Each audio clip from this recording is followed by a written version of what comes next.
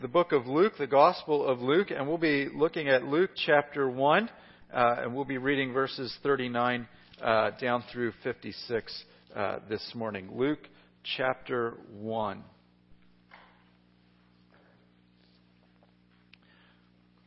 This is the word of God then. In those days, Mary arose and went with haste into the hill country to a town in Judah, and she entered the house of Zechariah and greeted Elizabeth. And when Elizabeth heard the greeting of Mary, the baby leapt in her womb. And Elizabeth was filled with the Holy Spirit, and she exclaimed with a loud cry, "Blessed are you among women, and blessed is the fruit of your womb. Why is this granted to me, that the mother of my Lord should come to me? For behold, when the sound of your greeting came to my ear, the baby in my womb leapt for joy. And blessed is she who believed that there would be a fulfillment of what was spoken to her from the Lord." And Mary said, "My soul magnifies the Lord, and my spirit rejoices in God my Savior. For he has looked on the humble estate of your servant. For behold, from now on all generations will call me blessed. For he who is mighty has done great things for me, and holy is his name. And mercy is for those who fear him from generation to generation. He has shown strength with his arm. He has scattered the proud in the thoughts of their hearts. He has brought down the mighty from their thrones and exalted those of humble estate. He has filled the hungry with good things, and the rich he has sent away empty. He has helped his servant Israel in remembrance of his mercy, and as he spoke to our fathers, to Abraham and to his offspring forever." And Mary remained with her for 3 months and returned to her home. Let me begin with a word of prayer. Our gracious God and Heavenly Father, this is your word that you have given to us, first through Mary and then written down through your servant Luke. But it is your word. And Lord, we ask that you would feed us and strengthen us, build us up, encourage us, correct us where we need correction through your word. Do all the things that you promised to do through your word. May you bring your Holy Spirit, and may this be a light unto our feet. Lord, we just ask these things in your name. Amen. I want you to think for a minute about Christmas and the Christmas season. I want you to maybe in your mind ask yourself this: what was the best Christmas present you ever received? The best Christmas present that you ever received. Did you ever get one of those Christmas presents that made you blush? That you were just kind of in awe of? That maybe you said to the person, "Oh, you shouldn't have," or maybe you just kind of did, "Wow, this is too much," and either sincerely or half-heartedly said, I could never accept this gift." You just had that sense of, they picked the one thing that I wanted, or the one thing maybe that I wouldn't have imagined getting for myself, but it fits who I am perfectly. The kind of present that makes you feel blessed. And then as you reflect on who it is that gave this gift to you, someone very special, it just kind of humbles you that they would think of you in that way. Ultimately, Jesus, of course, is that one true present that we don't deserve. He is sent from God. He is God the Son in flesh, come as a baby for us and to save us. Last week, of course, we talked about how Mary is blessed, how it was God's grace on Mary that God would choose her to bear baby Jesus. And of course, we have in this passage the words of Elizabeth greeting Mary and saying how the baby jumped, and she said, "And blessed is she who believed that there would be a fulfillment of the word that was spoken to her." Mary believed when God, through an angel, sent his word about this baby Jesus who was in her womb. We need to be humble when God blesses us. We see Mary having humility over this blessing that God had given her. She was truly blessed of God, but she did not take it for granted. You don't see her tutting around or strutting around and being like, I'm better than all of you ladies because this baby in me is the Messiah. We need to be humble when God blesses us. And so this morning, the work of God in us should produce humility. When we see the grace of God, when we see all that God has done, and when we understand that He didn't have to do this, and we understand the depths of our sin, rather than being boastful, rather than saying to unbelievers, well, God has saved me, it makes us humble. It makes us appreciate what we have. It makes us appreciate the vastness between what we really deserve and, on the other hand, what God has actually given us. That is so far sufficient to meet our needs. It extends beyond our needs. But it also extends beyond what we really deserve. It's that gift that makes us feel blessed. Be humble this morning. Be humble by acknowledging how God is great, but He has looked upon us. John Calvin has this saying in his Institutes, in this book that he writes. It's a basic theology, an introduction to the Christian life, that the more we ponder the greatness of God, the more we will understand our lowliness. And the more we look at our own lowliness and who we are, the more we will in turn also reflect on the greatness of God. And we see this in Mary's prayer here, or in Mary's Magnificat, her hymn that she rehearses to the Lord. Mary starts out with worship, and she lifts up God. She begins with God and how great He is. My soul magnifies the Lord. My spirit rejoices in God my Savior. This is a lifting up, an acknowledging of the greatness of God. This does not mean that, God is small and she takes out a magnifying glass and somehow makes Him bigger. This is announcing the greatness of God. I'm going to say all that I can about Him and how big He is and how wonderful He is. She starts with worship. When we come before the Lord, we need to start with worship. That sense of awe. That sense of God is majestic. God is infinite. God is so much bigger than me that I can never fully get my mind around Him. I would not even be able to understand Him if He hadn't stooped down and revealed Himself in the Word and in the Lord Jesus Christ. My soul magnifies the Lord.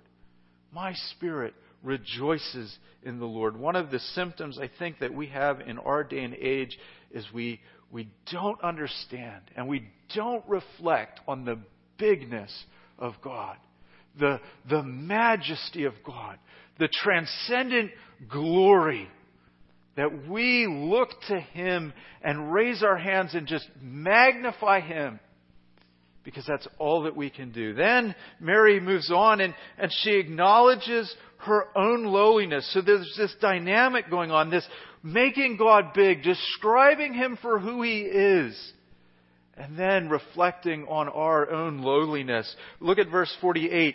For He has looked on the humble estate of His servant. For behold, from now on all generations will call me blessed. Mary did not think that because of what she was being called to do, because she was having this virgin birth with baby Jesus in her womb, she did not think that she was somehow better than everyone else. In fact, it made her even more humble. Think about that for a moment. She understood the riches of God's blessing, and rather than saying before her cousin Elizabeth, well, I really am blessed here, and I am just so privilege. It is such wonderful experience. Look at me and what God has given me. She says, wow. God looked upon me in my lowly estate, in my humble estate. In other words, He saw that I was just this young girl, just this common woman. I am not from a rich family. I am not from a house of kings. Although she is part of the line of David, she wasn't living in riches or in a castle or in a fancy chateau. He looked upon me. Why should I get this blessing? God was just great in what He did. It's a way of saying, I don't deserve this, but God was good. It's the same sort of thing that we should look at when we see the salvation that God has given us. I don't deserve this. I am lowly. Not only am I lowly as just a human being, yes, I'm made in God's image, but I'm a person formed from the dust. I'm also lowly in my sin. That it separates me from God. That it deserves the wrath of God. And yet He should look upon us and bless us with salvation. What have we ever done to deserve it? The answer is nothing. Nothing at all. There's a lot going on in this passage, but some of the language here, it sort of echoes what Hannah says. Remember Hannah? The mother of Samuel, who is crying out to the Lord because her womb is barren, because she can't have a child. And she says in 1 Samuel chapter 1, verse 11, O Lord of hosts, if you will indeed look on the affliction of your servant and remember me and not forget your servant, but will give your servant a son, then I will give to the Lord all the days of his life, and no razor shall touch his head. When they translate that into Greek, when they take it from the original Hebrew, and I've mentioned this in some of the other weeks, the Greek Old Testament that was made before the time of Jesus and Mary, they actually use the same word that Mary is talking about, this humble, lowly estate. Hannah is just this lowly woman who has this deep need from God, and she's just begging God to give this gift to her. Mary describing herself, I am just this lowly, common, simple woman that God would give me such a blessing. So we see Mary then acknowledges what God has done for her, that He has done something great. Look at verse 49. For He who is mighty has done great things for me, and holy is His name.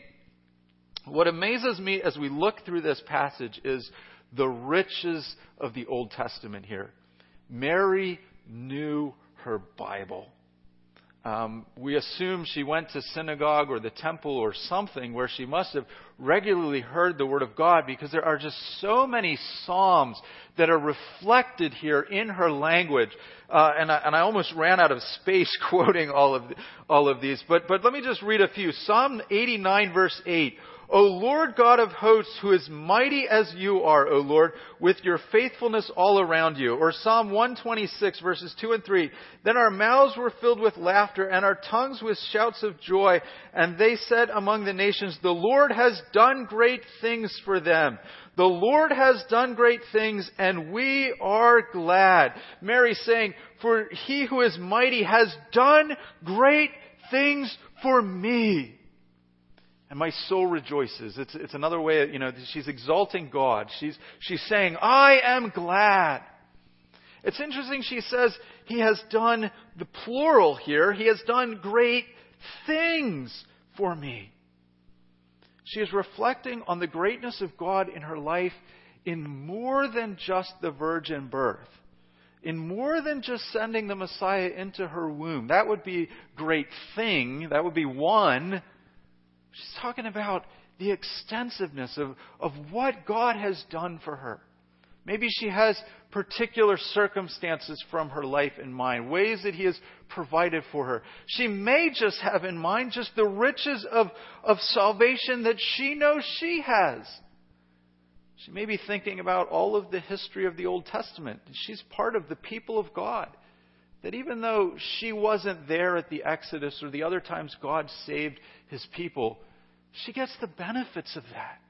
She's alive there in that moment because God made great promises to His people. And now He's again going to fulfill a great promise, and that is He is sending a Savior. Do you and I reflect on the work that God has done for us? That we can say, even though none of us here today are carrying Jesus in our womb, we can look back at the birth of Jesus and say, God has done great things for us. He sent a Savior. The Son of God Himself came down and took on human flesh so that we could be saved. Counting our blessings produces humility. You know the hymn well, I think.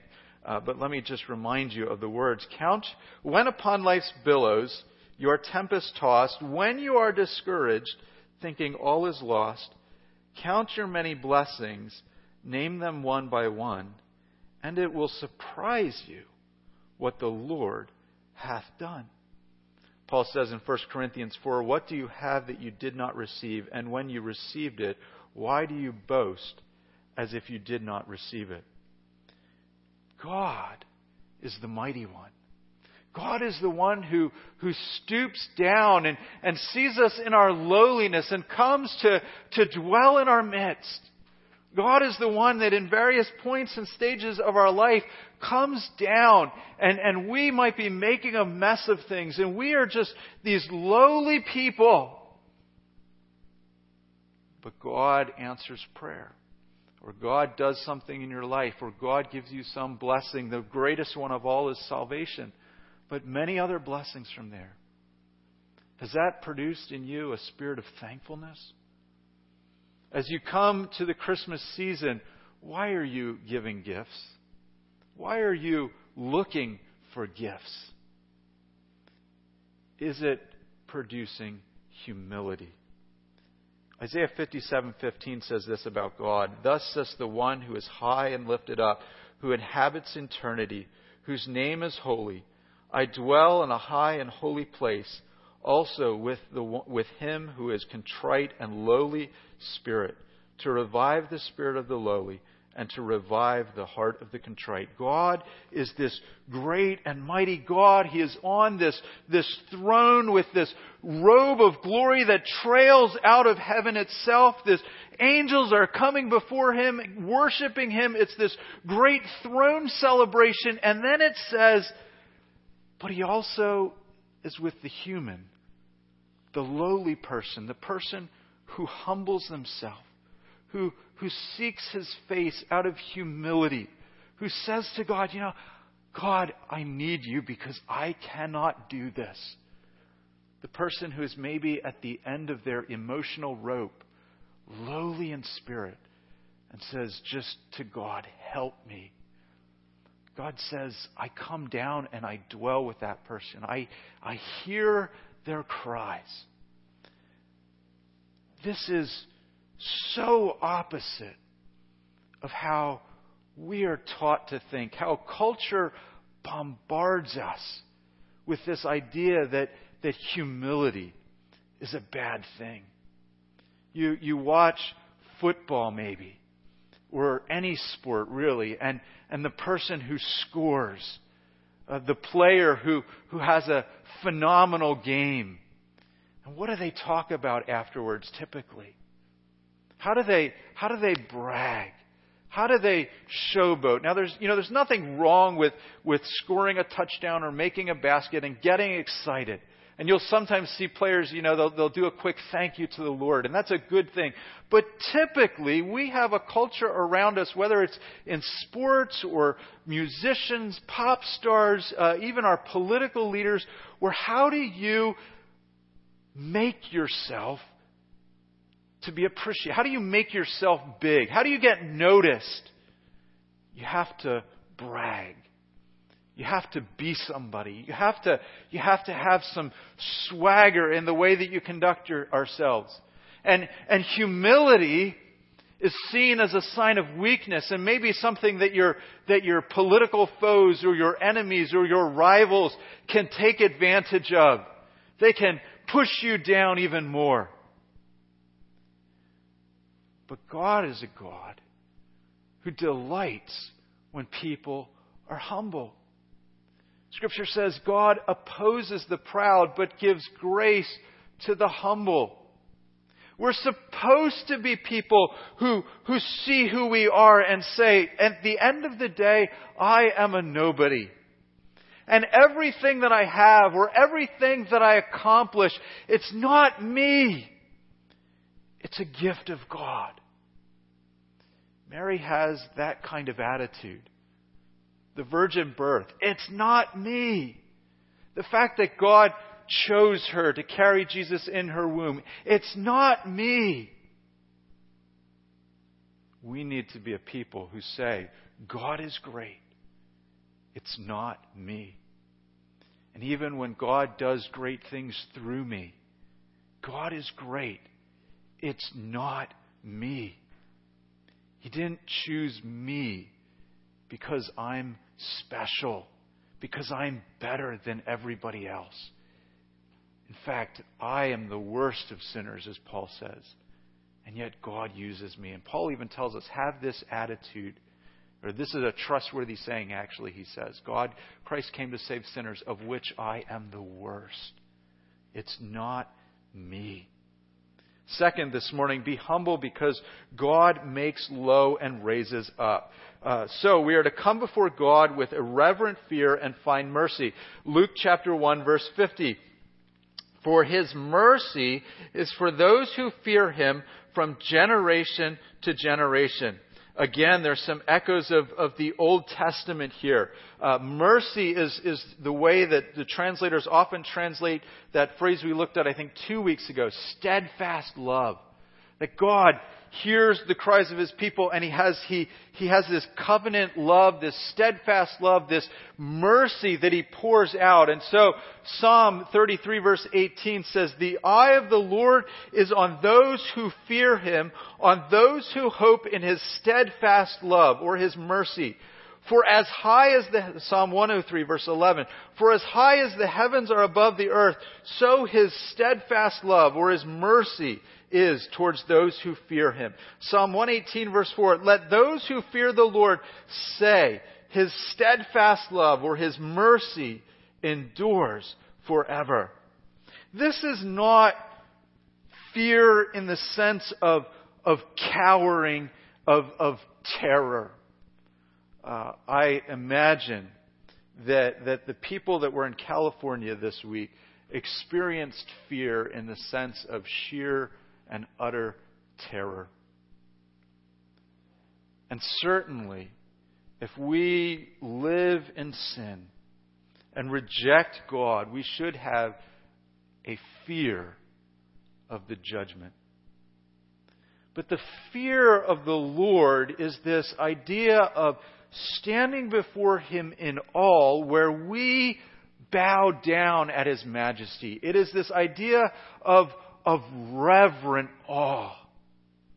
That just as you would not go to England and show up at Buckingham Palace and just kind of swagger into the presence of the Queen and say, high five, Queen, how you doing?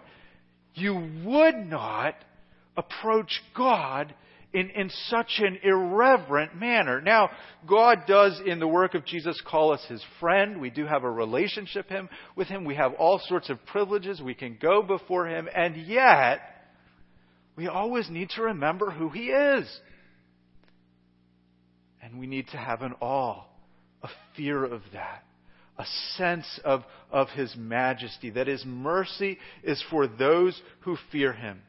You see, the person who fears the Lord says, I'm a sinner. And God could judge me for my sins. And I know He has the power to do that.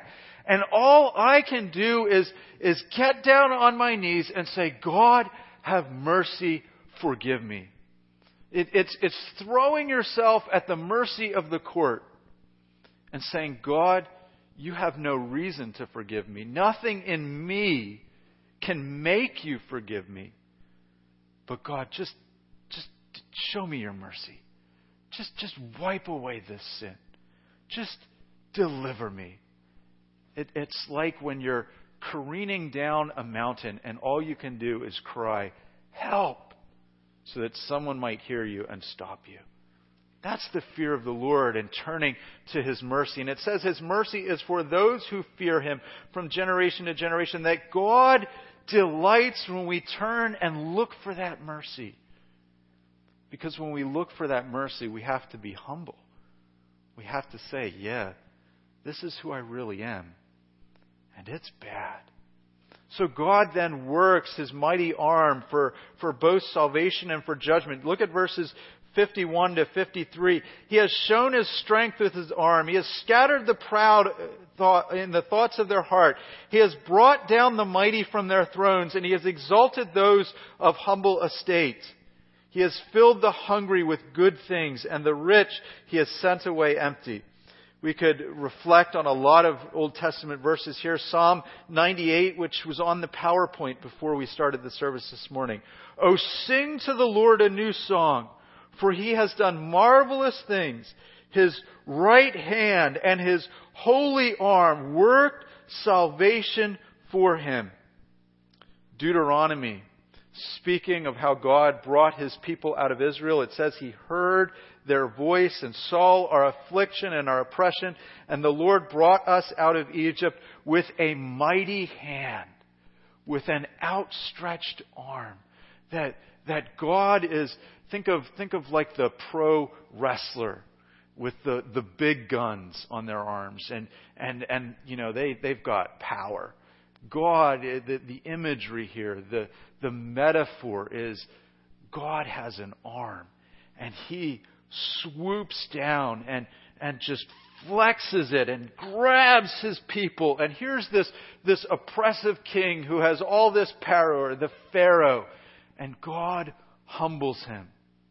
God makes him a nobody to show that He is God and these are His people. And He does that by He flexes His mighty arm. He's a powerful God.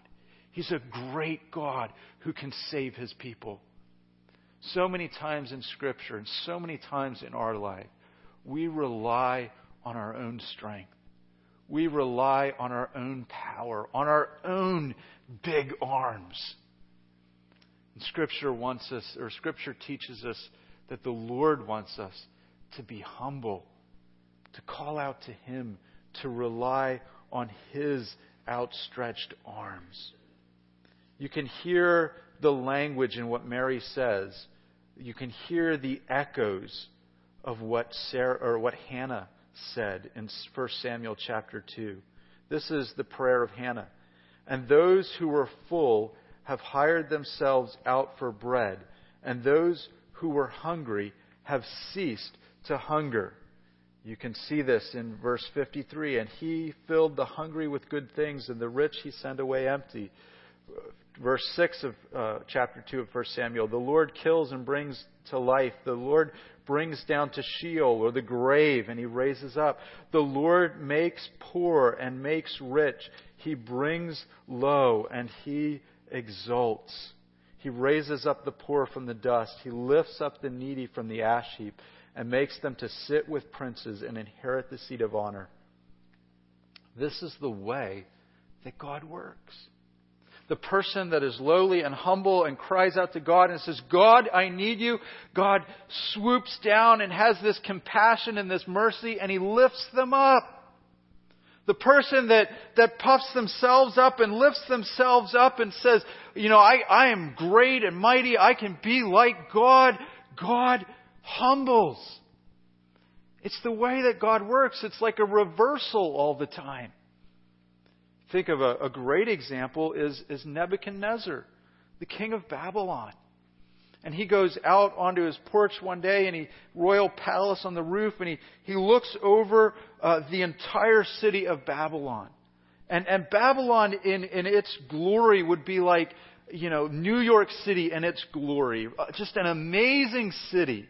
Maybe you don't like New York, I don't know. Pick another city. Just hustle and bustle. And for the king to be like, I built this and I rule over this and this is mine. And then the empire of Babylon that extends out from the city of Babylon. I mean, it covered, in a sense, pretty much the whole known world at the time.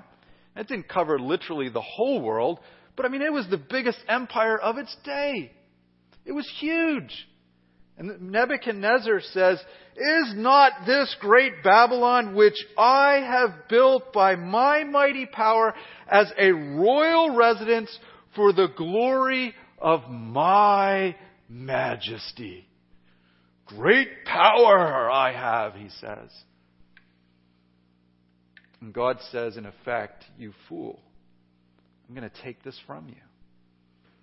And he humbles he really humbles Nebuchadnezzar. 7 years, Nebuchadnezzar walks around crazy, like certifiably crazy, eating grass on like a cow.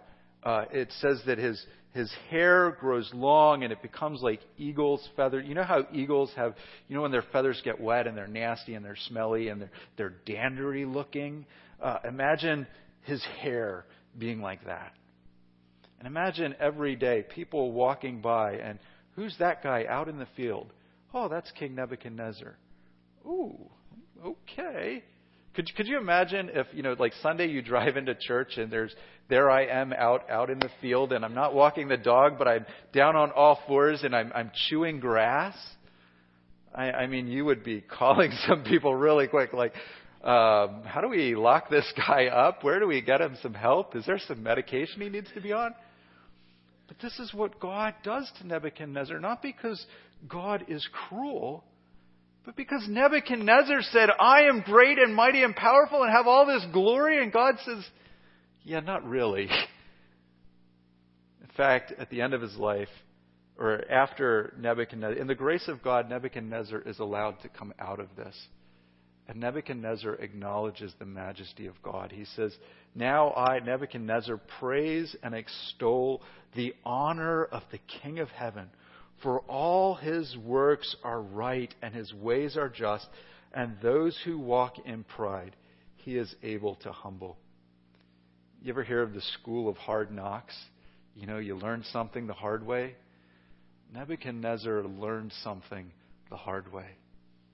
How much easier would it be for us to humble ourselves and learn the easy way that God delights in humility? And Christmas of all seasons, where the Lord Jesus comes down into that manger, humbling himself, is the season that we should have humility.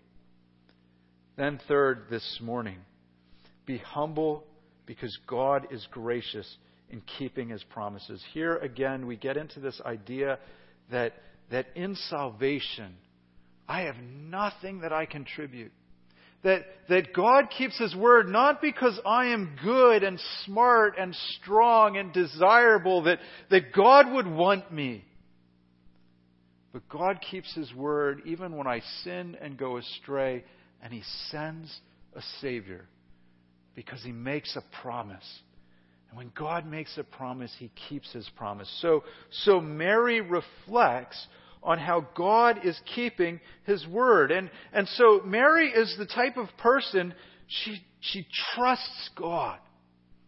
She hears from this angel, and Elizabeth says, you are blessed because you believed his word. Think about that. She heard the angel say, you are going to have a virgin birth. Had never happened before in all of history. And she says, okay, God said it. It's going to happen. She knows God. And she knows God keeps his promises. Look at verse 54 and 55.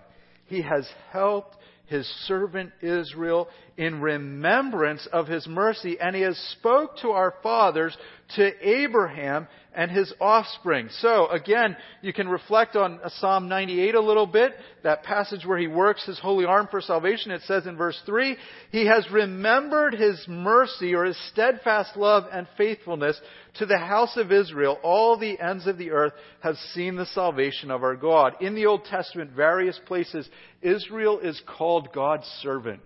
Not because she's a particularly good servant. She often messes up beyond belief, but she is called God's servant because God had a special plan for her. That through her the Messiah would come, and she would be a light to the nations, and ultimately, because the Messiah would come through her salvation, would go to the ends of the earth. She served a plan and a purpose, and out of that serving God, God also saves her. Again, not because she's good, but because God is going to use her. So Isaiah 41 verses 8 and 9. But you, Israel, my servant, Jacob, whom I have chosen, the offspring of Abraham. Same language that Mary is using. You who I took from the ends of the earth and called from the farthest corners. That same language of redeeming. Saying to you, you are my servant. I have chosen you and I will not cast you off. Meaning, I'll remember what I said I would do. And I'm not going to throw you away. Isaiah 44, 21 and 22. Remember these things, O Jacob and Israel.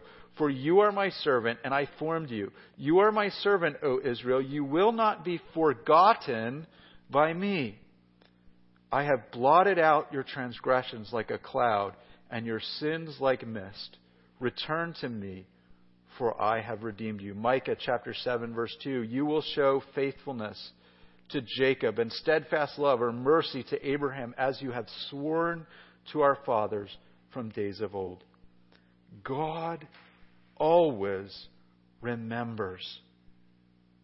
And God ultimately remembers in the gospel that He made a promise that He would save a people unto Himself, that He would send His Son who would die on the cross to save us, to blot out our sins and our transgressions.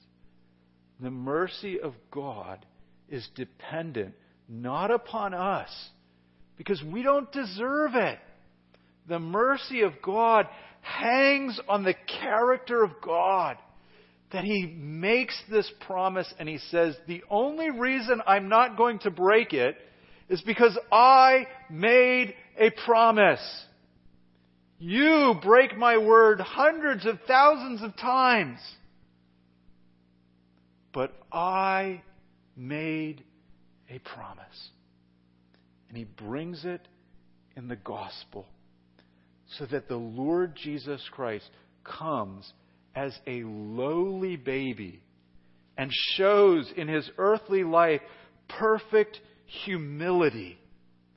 And God exalts Him above all of creation. I had a bunch more verses from Isaiah. Let me just read a couple. Isaiah 52 verse 10. The Lord has bared His holy arm before the eyes of all nations, and the ends of the earth shall see the salvation of my God. And then skip 2 verses, Isaiah 52 verses 13 and 14. Behold my servant, now He's talking about Jesus, my servant shall act wisely. He shall be high and lifted up and shall be exalted. And as many were astonished at you, His appearance was so marred beyond any human semblance, and His form beyond that of the children of mankind. And then we go into Psalm 53, which is the suffering servant who redeems us. The picture here is that Jesus Christ is lowly. And He gets so low in His humility that He dies this horrible death, that His form is disfigured, that people are spitting on Him and mocking Him while He is on the cross. And He is suffering so much He doesn't even look like a human being. He is an object to be pitied. And yet He is the Son of God. And God, after the Son dies, raises him up and says, "Come, sit at my right hand. Reign over all creation." So now the Son of God, who is eternal, gets a resurrected human body, and he comes up into the presence of God. And this is the gospel, that those who look upon Jesus will be saved. Because he is a Savior who died on the cross, and he is a Lord who is resurrected from the dead and exalted at the right hand of the Father. And none of this is possible without Christmas. And none of this is possible without God keeping His promise. And none of this is possible if God was not a God who exalts the humble and humbles the exalted. And He carries forth this pattern ultimately in the Lord Jesus. Paul comes back to us in the book of Philippians and he says, "Have this attitude in you, which was also in Christ Jesus, that although He was the form of God and equal with God," he did not use this equality with God to His own advantage, but He humbled Himself, taking on the form of a servant. He humbled Himself even unto death on the cross. Therefore God exalted Him and gave Him the name which is above all names, that at the name of Jesus every knee should bow and every tongue confess that Jesus Christ is Lord. That is the pattern. And that is what Mary is reflecting on. And that makes Mary, and that should make us even more humble. That God, just like Hannah prayed, God gave strength to His anointed one, the Messiah. When you think of the Christmas manger, think of the humility of Jesus. But Jesus gets even more humble, even more lowly than He was as a little baby. You know how babies are, and they have nothing and they need every moment of attention. They cannot survive without a human guardian. Jesus, who upholds the mighty universe, becomes a little baby, so much in His humanity, so that if Mary had not nursed baby Jesus, He would not survive. That is humble. And yet Jesus gets even more humble when He goes to die for us. And that is the gospel. And that is why we should sing like Mary, "My soul magnifies God." And as we magnify God, we see Him who got so humble, it becomes this motivation. Wow. If God, who didn't need to be humble, is humble in the Lord Jesus Christ, how much more should I, as a human being, how much more should I, as lowly dust, be humble before God and humble in my relationship with others? May the Lord work in us a spirit of humility, particularly during the Christmas season. Let's pray this morning. Our great God and precious Savior, we just come before You into Your presence and ask that You would work in us a spirit of humility. Even in the day-to-day and the going forth in all of the good gifts of salvation that we have, that our life is hidden with Christ. In that sense, we are raised up with Him. Even then, Lord, make us more humble. The way we treat others, the way we talk to the unsaved, the lost, that they need You just as much as we need You. Work in us as we deal with our husbands, our wives, our family, our friends, our loved ones here at church. Cultivate humility in our relationships. In Your precious and holy name we pray. Amen.